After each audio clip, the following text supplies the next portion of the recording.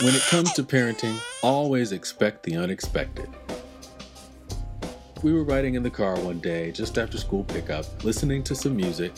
I don't know who it was, but we were all enjoying. Then that's when it happened. How old are you, Daddy? Uh-oh. What am I going to say to that? If I tell him the truth, it's likely in some show of master knowledge he will spill it to his friends. And if he's been paying attention in math, it won't be long until he figures out his mother's age, and then I'm toast. So what should I do?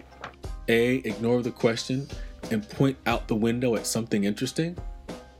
B, fess up, tell the truth, and live with the consequences. C, lie to him and take a few years off. He won't know the difference. D, turn it into a teaching moment and construct a math equation even Einstein would take years to decipher. What did I do? I just told him. What's the worst that could happen?